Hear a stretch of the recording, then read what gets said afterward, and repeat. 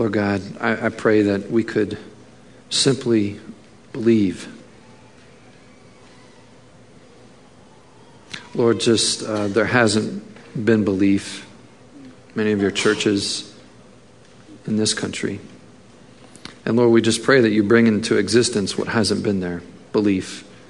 That you are more powerful. That you are God. That you hold the greatest power. And Lord, that you can do something. And you have intervened in the past.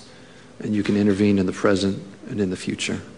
And so, Lord, we pray on behalf of our brothers and sisters in India, especially in the state of Orissa, Lord, that you please protect, rescue, save. Lord, we pray that you'd help them to endure. Lord, that you'd help provide for families. Lord, we pray for the Christians in other areas, nearby, neighboring states of Orissa, Lord, that somehow they'd be able to help. And Lord, we just pray that the violence would end. Lord, we look to you.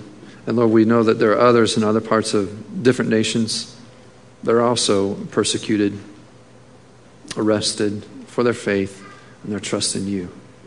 So God, we look to you. Again, we lift them up to you and know that just to say that we don't forget. We know that they're there. And Lord, we care because one part of the body is hurting. And we hurt with them, Lord. So we look to you, ask for your help. In Jesus' name, amen. Well, just recently, my son was sharing with me a story that he came upon, one of these internet legends that kind of get passed along and from email to email and Facebook to MySpace. And he was sharing the story with me, and I was going, wait a minute, I've heard that. And I got excited to tell them that it wasn't a legend, that it was a true story. It actually happened, and it was an actual event. And so, although some of the details had been forgotten or changed, I began to share with them how the story really happened. So, I'd like to share with you the story. It actually occurred maybe about 20 years ago. And it was recorded and witnessed by a guy named Richard Harvey. And he was a medical missionary. And while he was in med school, this event occurred. And at Richard's med school, there was a professor who taught freshman chemistry. And he had quite a reputation. And the reputation was this, that every time Thanksgiving came around, this professor, Dr. Lee, for the 15 years, he would give a lecture before Thanksgiving break that became known as the prayer lecture. And each year before Thanksgiving break, Dr. Lee would say, now all of you students are about to go home. You're going to get together with family. You're going to eat turkey, watch football, and go to religious gatherings, and you're going to give thanks.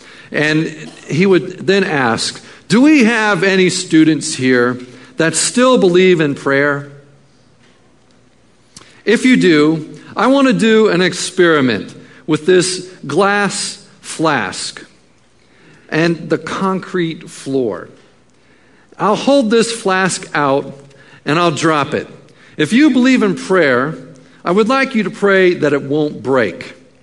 You can have your Sunday school teacher pray, you can have your minister pray, but it won't do any good. It will still break. And he would stand there like Goliath and hand out more taunts to the students. And Richard Harvey says that he squunched down in his seat and he didn't say one word that freshman year. And he went on. Richard Harvey says that he went through that class and then went later on in his senior year. He was surprised by a little knock at the door. And it was this little freshman who was at his door. And the little freshman said, are you a Christian? I said, yeah. Well, do you believe in prayer? Yeah. Well, I've heard about Dr. Lee's challenge, and I'm getting people to pray.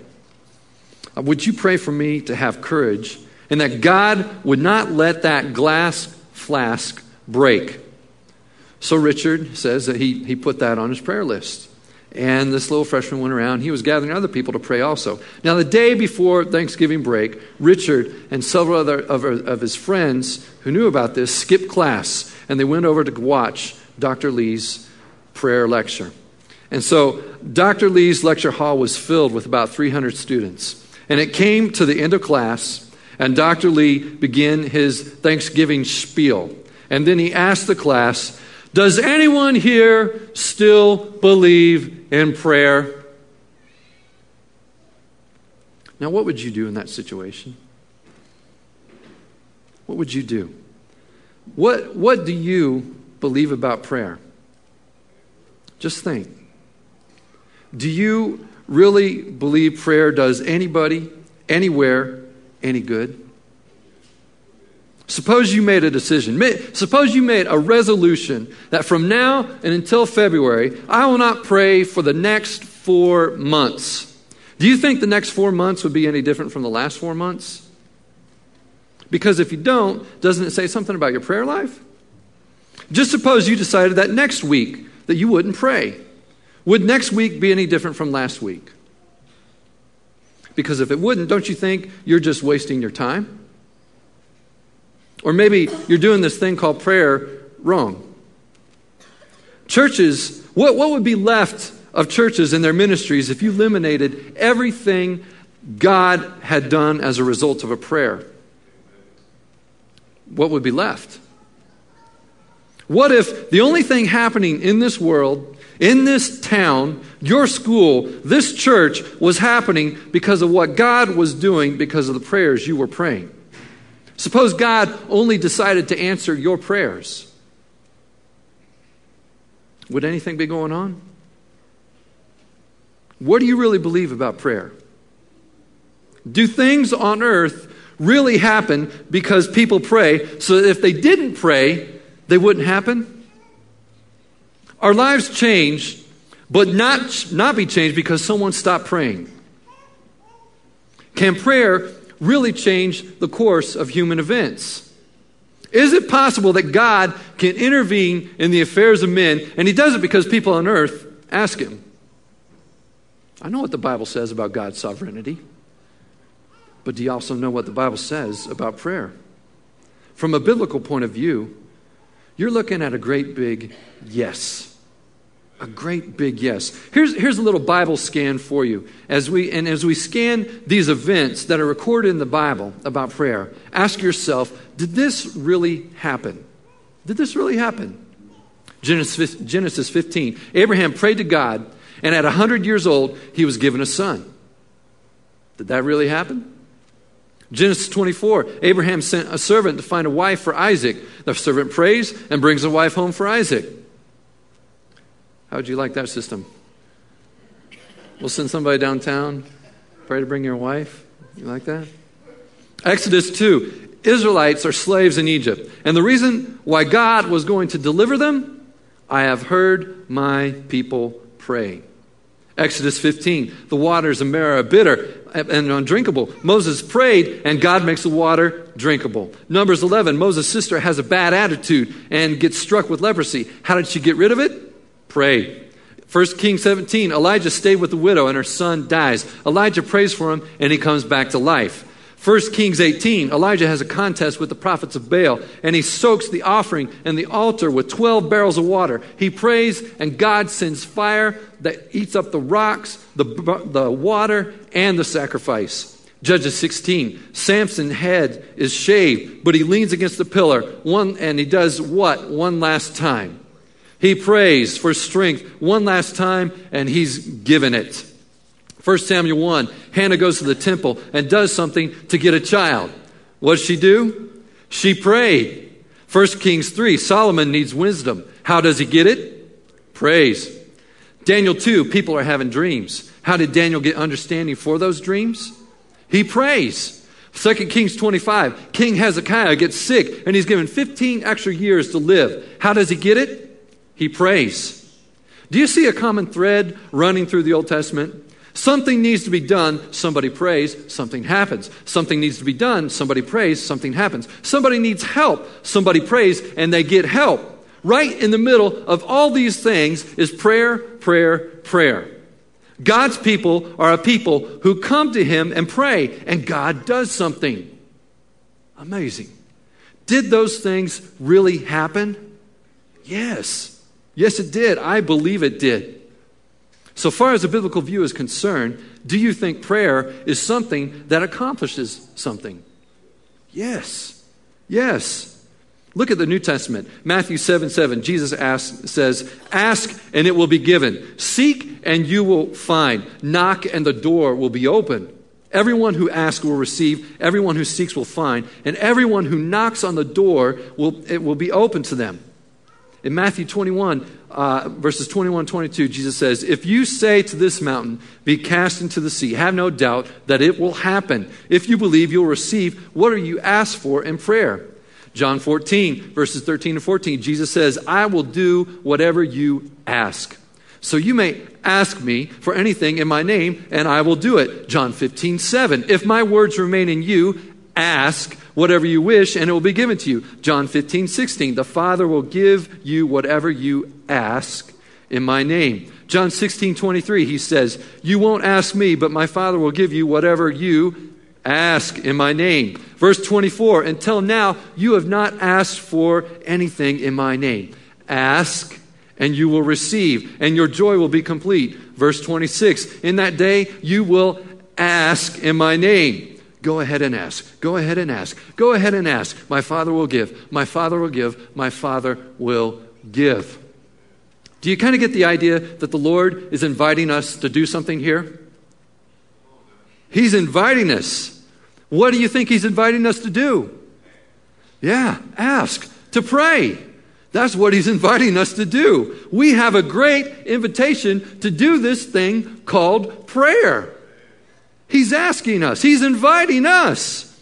And look how broad this invitation is. Look into what the Apostle Paul tells us about this invitation to pray. He says, do not be anxious about anything, but in everything, by prayer and petition, with thanksgiving, present your requests to God.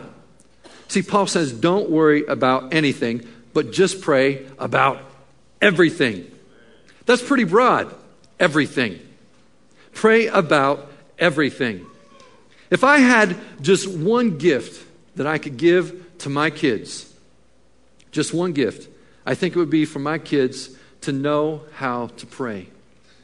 For them to know how to pray.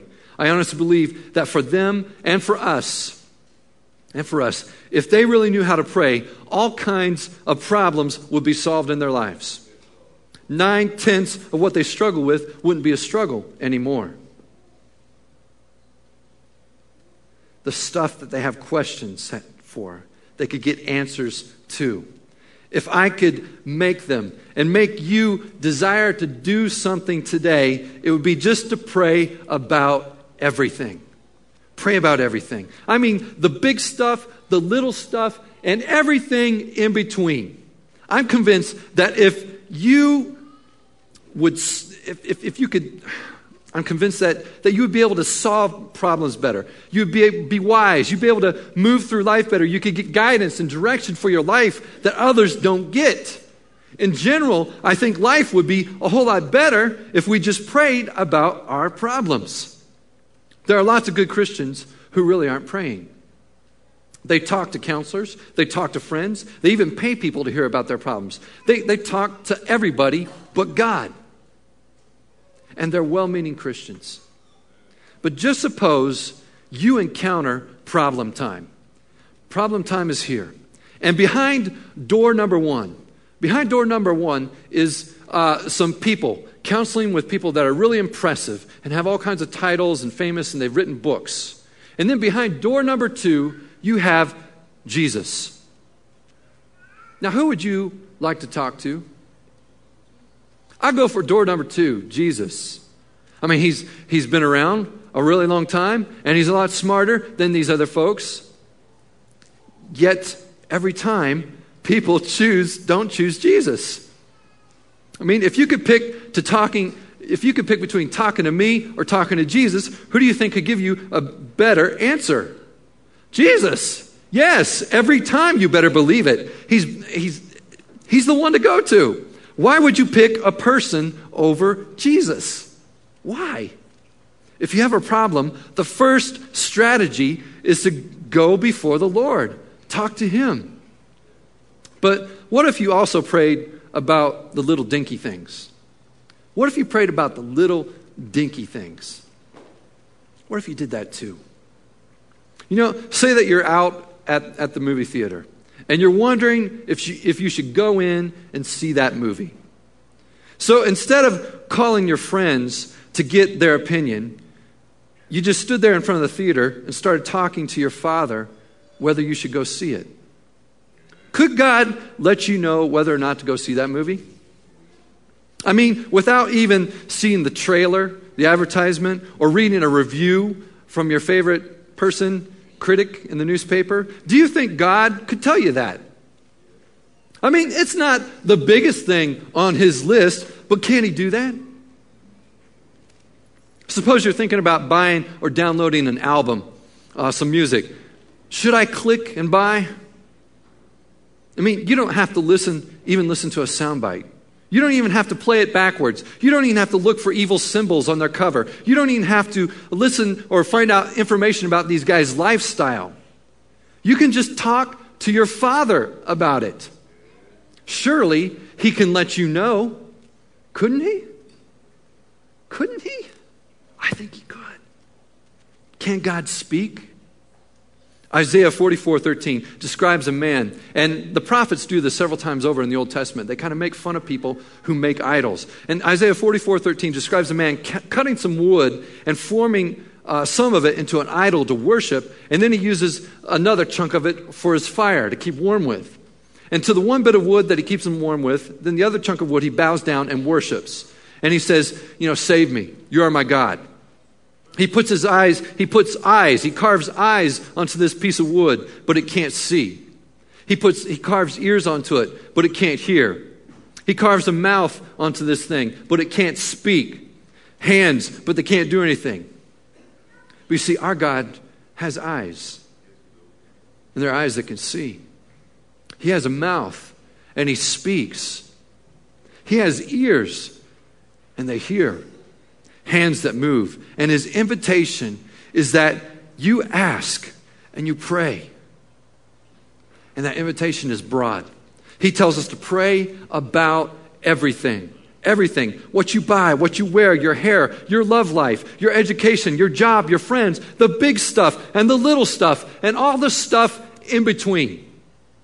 Ephesians 6:18, we are told, pray in the Spirit on all occasions with all kinds of prayers. The invitation to pray just isn't broad. It's deep. It's deep too. Look at 1 Thessalonians 5:17. It's a very brief verse. Very brief. In fact, it's just 2 words. But it has a bit of depth to it. And it simply says this: pray continually. Pray continually. Now what does it say? Does it say pray every day? No, not quite. Doesn't say that. Does it say make prayer a priority? Have a daily quiet time in which you pray? Value prayer? Pray regularly? I mean, I suppose there are a lot of things that can slip in there, but take another look at that verse. The NIV says pray continually. King James says pray without ceasing. The Living communicates it as always keep on praying. Phillips' translation puts it as never stop praying. And the Message says pray all the time. So prayer is something that is to be done always. Never stop without ceasing. So when you look back at Ephesians 6:18, which tells us to pray on all occasions with all kinds of prayers, it's basically saying that we should pray about everything and pray all the time. And then we kind of get the idea of the breadth and the depth of this thing called prayer. We're to pray about everything and pray all the time. It's supposed to be like breathing for us. But obviously, what's described about prayer here in God's Word is not the usual way that we think about prayer, is it? I mean, we usually say, have a prayer time every day. But suppose we said, have a breathing time every day. I breathe 5 minutes in the morning, and I breathe 5 minutes before I go to bed. Or I breathe occasionally, or I breathe when I feel the need. You see, prayer is like breathing, and we ought to see it as something that we need as badly as we need to breathe. Pray continually. It needs to be painted on the sky, just to hold out before us as a goal for our life. And then maybe someday, maybe for you or for me, it would say on our tombstone, he or she never stopped praying. It might be a goal. Jesus told a story. It's recorded in Luke 18, verses 1 through 6. And Luke writes that Jesus was making a point with this story, that people ought to always pray and not give up. And not give up. And then the picture is of this widow and a judge. And the judge is unrighteous, and the widow has this plea. And the widow, she goes out and camps on the judge's doorstep. And when he opens his front door in the morning, there she is. I want my justice. But this judge, who neither fears God or cares about people, he slams the door in her face and says, go away, get out of here. And after work, he comes out of the courthouse, and there she is in the parking lot, standing next to his camel. And she says, I haven't got justice yet. And he shoos her away. Get away from here. What are you doing? He opens his courtroom door the next day. Hello, remember my case?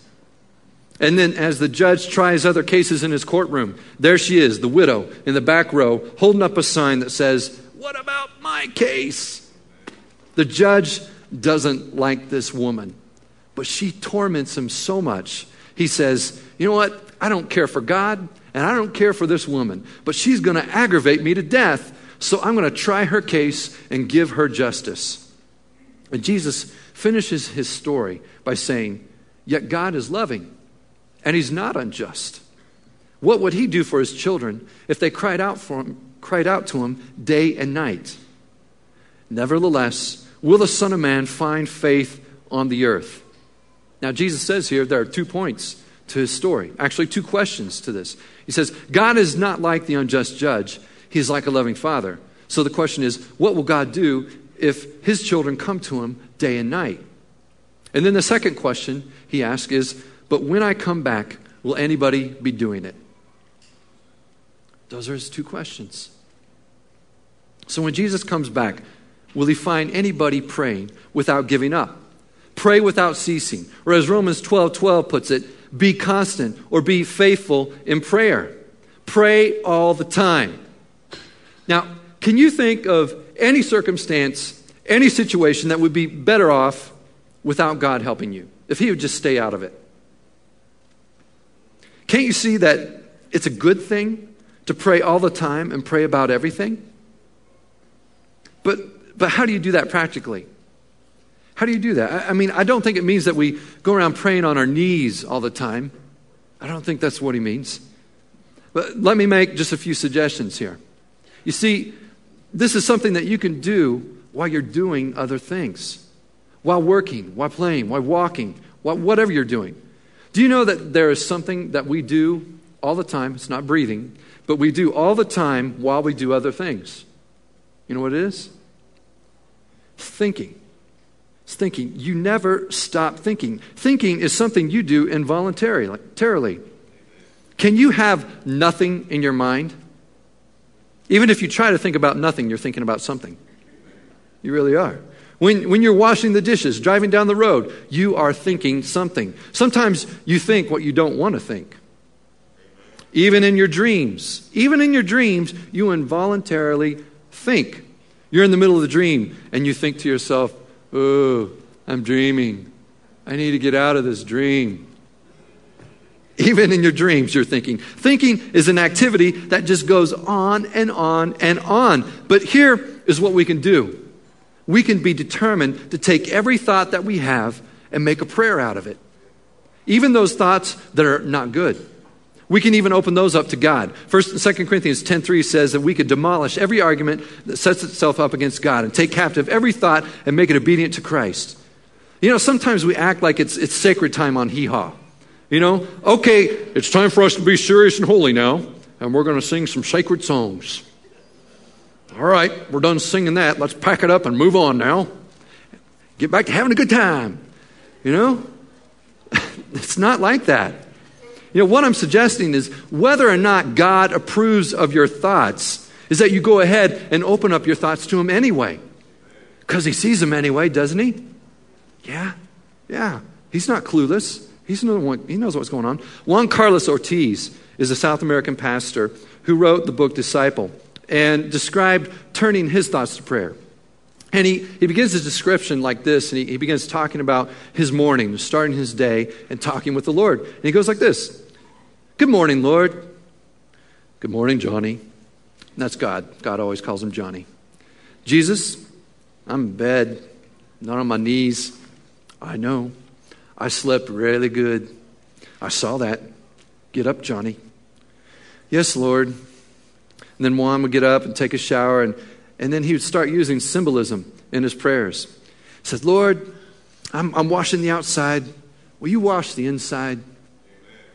And Juan would take time to confess any sins. And then leaving the bathroom, "Johnny, clean up that puddle and that hair in the sink." "But my wife can do that, Lord." "Do it yourself, Johnny." "Yes, Lord." "Well, it's time to go, Lord. It's late." "Yes, it is." "Kiss your wife goodbye, Johnny." "But Lord, it's late." "Johnny." "Yes, Lord." "I'm leaving now, honey. Goodbye. I love you." And then his wife replies and says something like, "Oh, I thought you were leaving without a kiss." And as Juan walks out the door, "Thank you, Jesus, for letting me know how a woman wants to be loved." When Juan is out shopping, he turns his thoughts to the Lord. What about that, Lord? I think I'll get that." "You don't need that, Johnny." Then a beautiful woman would walk past him, and he would think, "Nice woman. Johnny." Now, Lord, I say all the time, nice tree, nice flower, and Lord, you can't tell me that that's not a nice woman. Johnny, you know what I mean." "Yes, Lord, I know what you mean." People would ask Juan, "Do you really pray like that?" And he would respond, "Do you think I say, 'Lord, this is not for you, don't look'? Do you think Jesus comes into our hearts just to talk about the millennium and baptism? He wants to teach us how to live, how to be good kingdom people." Sometimes we think Jesus just hangs out at church and is not with us at other times. We go about ignoring him, and then when we have great need, then suddenly we want him to show up in full color. Well, what if I came to your house to spend a week with you, and the whole time when I sat down to eat with you or help wash the dishes, you just ignored me? And I would go into your living room and sit down with you in front of the TV. This is a funny show, isn't it? But you didn't say anything. And then going to bed in the evening, before I'd go down to my room, I'd say good night, but you wouldn't respond. We passed each other in the hallway in the morning on the way to the shower. "Good morning," but you just ignore me. And all day you ignore me when I talk to you. And then Sunday comes, and at church you see me and say, "Oh, how nice to see you." And I would say, "What do you mean? I've been with you all week." We need to realize that the Lord is with us all the time. All the time. And since we don't ever stop thinking, and since the Lord always sees and always knows our thoughts, what we need to do is take every thought and turn it towards him in prayer. "Lord, I like this. Lord, I'm tempted by this. Lord, I like that too much. Lord, what should I do about that?" And this is the one way that we can pray without ceasing. See, you can also turn into symbolism like Juan did, Juan Carlos. And when you're scrubbing your head in the shower, "Lord, give me a brainwash. Renew my mind." When you're brushing those teeth, "Lord, put a guard over my mouth. Let me just say what's helpful to others and builds them up." And when you go out to exercise or to run or ride your bike or whatever, what's the symbol there? "Lord, help me run in the path of your commands," or "Help me flee temptation." "Lord, let me run this race well." Those are the kind of things that we can turn our thoughts to really do this. You're going to have to make some deliberate attempts. You really are. And if you want something to become second nature, then it's not bad to practice until it becomes second nature. So it's not bad to devote some time to practice. I mean, a daily time to pray isn't bad. It's a rallying point so that you can say, I set this time especially aside for prayer. So that when I get up from here, I'm still doing it until the next time I come back to this set place. Sometimes you just need to take one activity and make it into your set-aside time. You know, Jesus stayed up late to pray. He got up early to pray. He camped out in the desert to pray. He climbed up a mountain to pray. He spent an evening in the garden to pray. What you see with Jesus is special times and special places. And maybe it's a meal time for you. Maybe it's when you're washing dishes, you can turn it into an act of prayer. Maybe as you vacuum the floor in your house, you can turn that into an act of devotion, an act of prayer. Lord, I do this for your glory. And right now I'm cleaning up this house. And Lord, I know there's lots of cleaning to do in other places too. And you just turn it into a prayer. It will help you to pray about everything and pray all the time. In making deliberate attempts, you sometimes need to ask each other and help each other. And you don't have to make a big deal about it. You know, every once in a while, you can just walk up to me and ask, are you? Are you? And all I have to say back to you is, no, but I'll start now. Or, as a matter of fact, I am. And then all you have to say is, good, keep it up. Just a few words, just to encourage each other. So, back to that story I started at the beginning. Dr. Lee and the freshman. Dr. Lee asked, does anyone here still believe in prayer? And that freshman boy stood up and he said, Dr. Lee, I do. And the professor then explained how he was going to do this experiment. And he asked, do you understand? Are you ready to pray? The boy answered, I've been ready. And then in a real sarcastic voice, Dr. Lee said, okay, class, let's all bow our heads for a moment of silence as the young man prays. And quite a few people did bow their heads. And Richard Harvey said that he kept his eyes open, though, and he peeked. And he was looking at that freshman boy as he prayed. And the freshman boy, he didn't bow his head or close his eyes, but he just said, Father in heaven, I thank you for hearing me today on this. And I want to ask you what I've been asking you for quite some time, that you'll not let this glass flask break for your name's sake and for your glory. Amen. And then Dr. Lee, holding the flask, said, are you ready? Yes, sir.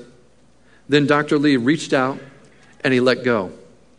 And as it fell, God drew it in. It didn't fall down. It fell in.